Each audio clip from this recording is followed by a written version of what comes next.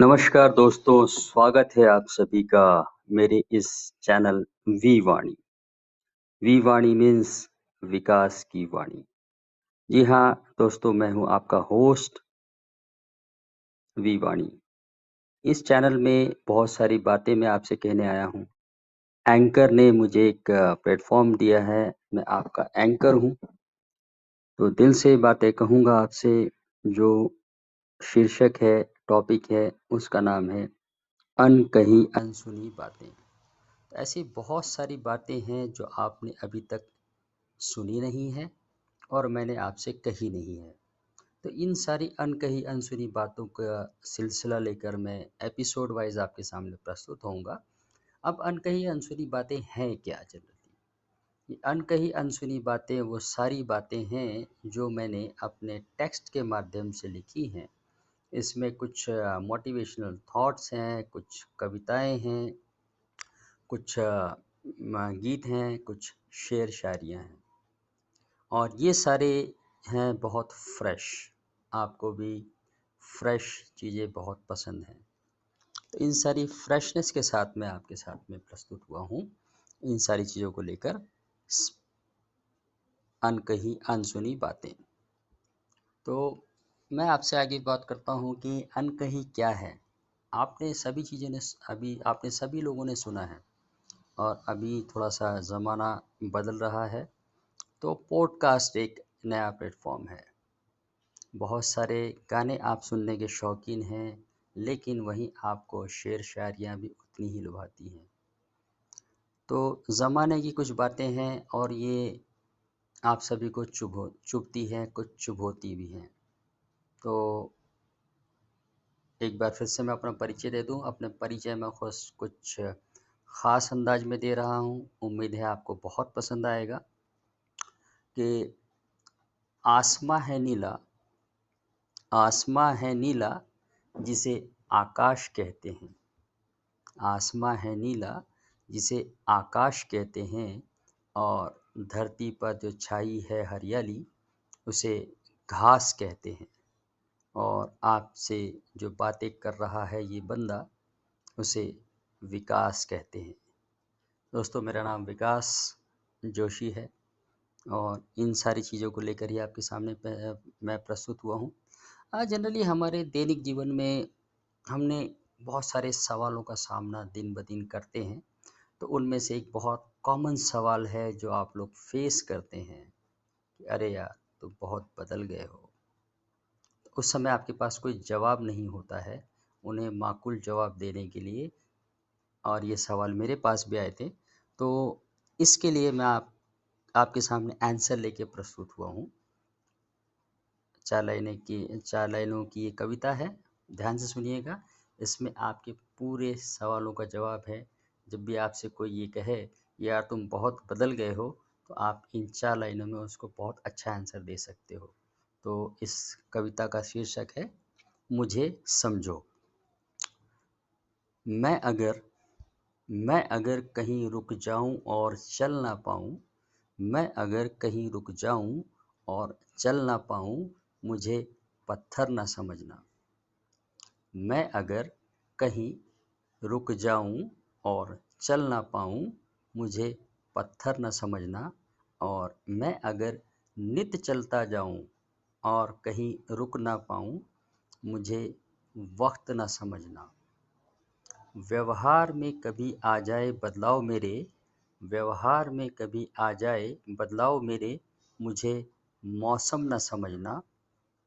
आंखें कभी हो जाए मेरी नम, आंखें कभी हो जाए मेरी नम और आ जाए इनमें आंसू अगर, आंखें कभी हो जाए मेरी नम और आ जाए इनमें आंसू अगर, तो मुझे दरिया न समझना। मैं तो सिर्फ वक्त के हिसाब से ही अपना किरदार निभा रहा हूँ, मुझे कुछ और न समझना। तो दोस्तों, इसमें आपने अपने सारे सवालों का जवाब एक साथ दे दिया है कि बदला मैं नहीं हूँ, मैं रुका हूँ ड्यू टू सर्टन रीज़न, मैं कंटिन्यू चल रहा हूँ due to some certain reason. मेरे इमोशन में, मेरे बिहेवियर में कुछ चेंजेस आए हैं और उसके पीछे भी कुछ रीज़न है। मैं अभी इमोशनल हुआ हूँ। क्यों? क्योंकि कुछ चीज़ें एसोसिएट हैं, लेकिन इसका मतलब ये नहीं है कि मैं बदल गया हूँ। मैं तो वही हूँ, अकॉर्डिंग टू सिचुएशन मैं अपना कैरेक्टर प्ले करता हूँ। तो इसी बातों के साथ में अब मैं आता हूँ इश्क की दुनिया में, कि ये इश्क क्या चीज़ है और इश्क लोग करते क्यों हैं।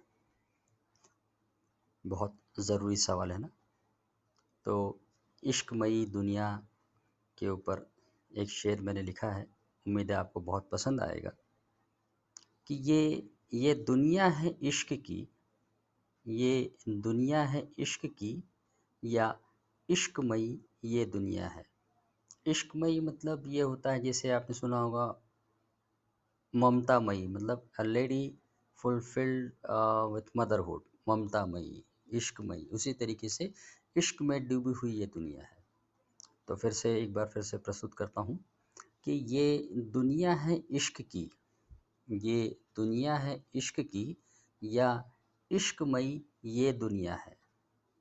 ये दुनिया है इश्क की, या इश्कमयी ये दुनिया है। तेरे इश्क पे भरोसा करूं, तेरे इश्क पे भरोसा करूं, या तेरे भरोसे पे इश्क करूं। तो दोस्तों, ये इश्कमयी दुनिया है, लेकिन इश्क के लिए भी आदमी आशिक बनता है। और एक आशिक की बात आपके सामने रखता हूँ कि एक आशिक अपने इश्क से परेशान है, या उसको ये समझ नहीं आ रहा कि क्या करे वो। तो आशिक कहता है कि इश्क से उसकी गुजारिश कर है, सुनिएगा ध्यान से।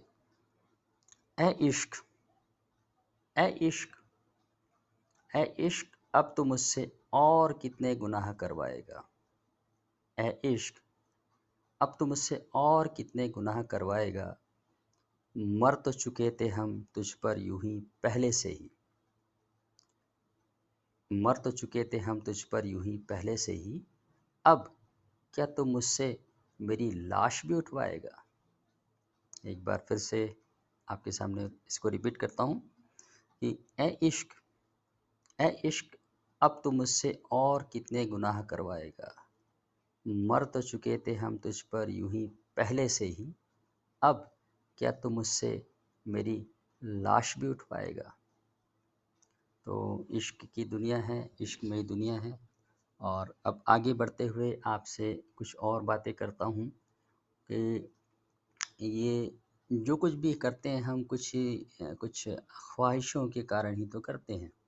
हम सबकी कुछ न कुछ ख्वाहिश होती है। तो ये पूरी दुनिया जो है वो ख्वाहिशों की दुनिया है। तो इस ख्वाहिशों की दुनिया पे कुछ शब्द मैंने रचना की है। कविता का शीर्षक ही है ख्वाहिशों की दुनिया। तो पेश करता हूँ। ख्वाहिशों की दुनिया में, ख्वाहिशों की दुनिया में सिर्फ ख्वाहिशें ही मिलती हैं। ख्वाहिशों की दुनिया में सिर्फ ख्वाहिशें ही मिलती हैं। कभी अधूरी तो कभी पूरी मिलती हैं। ख्वाहिशों की दुनिया में सिर्फ ख्वाहिशें ही मिलती हैं। कभी अधूरी तो कभी पूरी मिलती हैं। हर ख्वाहिश, हर ख्वाहिश हर किसी की मुकम्मल हो जाए, यह मुमकिन तो नहीं। हर ख्वाहिश हर किसी की मुकम्मल हो जाए, यह मुमकिन तो नहीं। और हर ख्वाहिश अधूरी रह जाए, यह संभव भी नहीं। हर ख्वाहिश हर किसी की मुकम्मल हो जाए, यह मुमकिन तो नहीं। और हर ख्वाहिश अधूरी रह जाए, यह मुमकिन भी नहीं। कौन सी ख्वाहिश कब जन्म लेगी, और कौन सी ख्वाहिश कब आपका साथ छोड़ देगी, पता किसे है। रूठना, मनाना, हंसना, रोना, प्यार, तकरार, पास, फेल, हार, जीत, इत्यादि इत्यादि। जीवन के सारे रंग इन्हीं ख्वाहिशों के दम पर तो हैं। जीवन के सारे रंग इन ख्वाहिशों के दम पर तो हैं। ख्वाहिश करो, ख्वाहिश करो, करने में क्या जाता है। ख्वाहिश करो, ख्वाहिश करने में क्या जाता है। लेकिन मसला ये है कि इन्हीं ख्वाहिशों को पूरा करने में ही तो पूरा वक्त गुजर जाता है। तो देखा आपने कि हम जो कुछ भी कर रहे हैं, हमारी कुछ ना कुछ विशेज़ होती हैं, जिसके लिए आदमी कुछ एक्ट करता है, रिएक्ट करता है, हँसता है, रोता है, गाता है, दोस्त बनाता है, दुश्मनी करता है। एक्स वाई ज़ेड जितनी एक्टिविटीज़ हो रही हैं, वो कुछ ना कुछ ख्वाहिश के लिए हो रही है।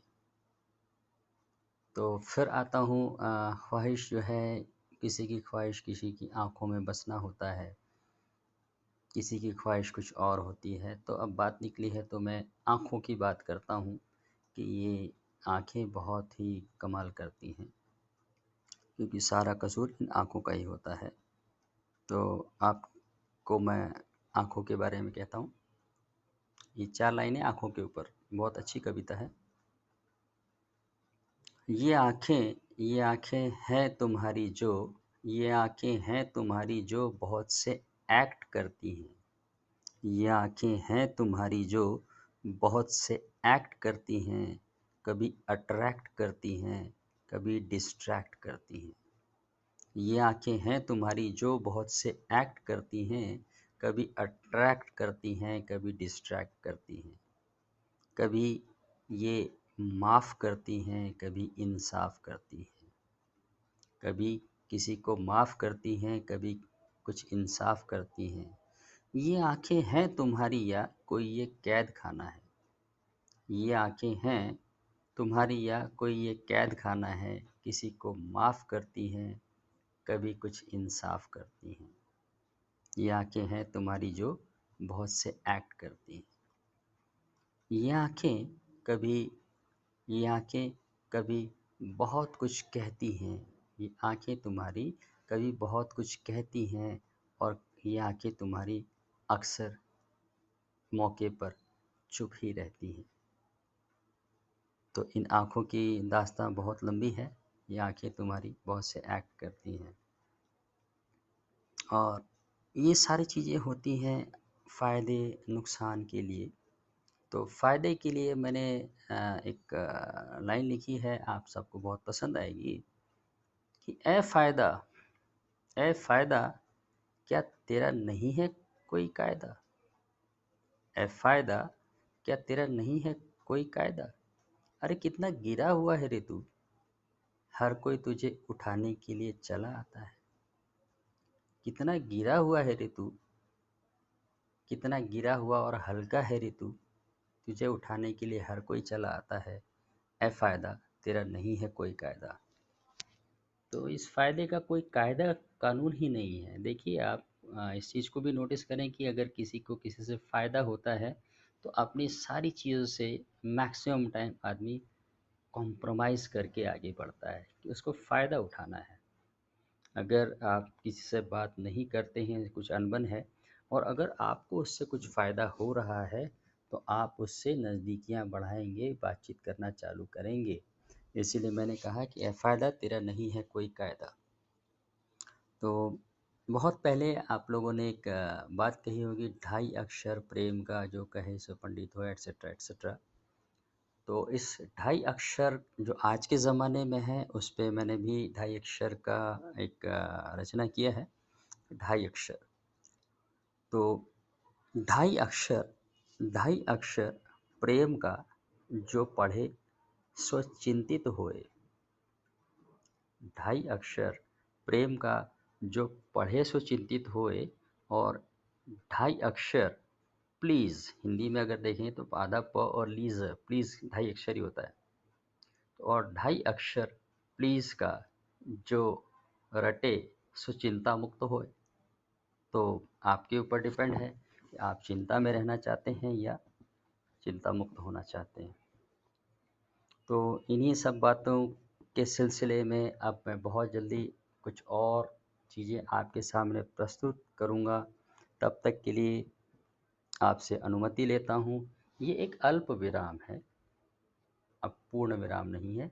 तो अब इस अनकही अनसुनी बातों की अगली सीरीज़ लेकर बहुत जल्दी मैं आपके सामने फिर से प्रस्तुत होऊंगा। लेकिन तब तक कुछ बातों का ख्याल रखिए। सबसे पहले आप स्वच्छ रहिए, आसपास के वातावरण को स्वच्छ रखिए, क्योंकि जितने स्वच्छता आपके पास होगी उतना ही आपका स्वास्थ्य सुधरेगा। स्वच्छता एंड स्वास्थ्य एक दूसरे के परिपूरक हैं, तो इसीलिए स्वच्छ रहिए, स्वस्थ रहिए। फिर हम मिलते हैं बहुत जल्दी अगले एपिसोड में अनकही अनसुनी बातों को लेकर। नमस्कार।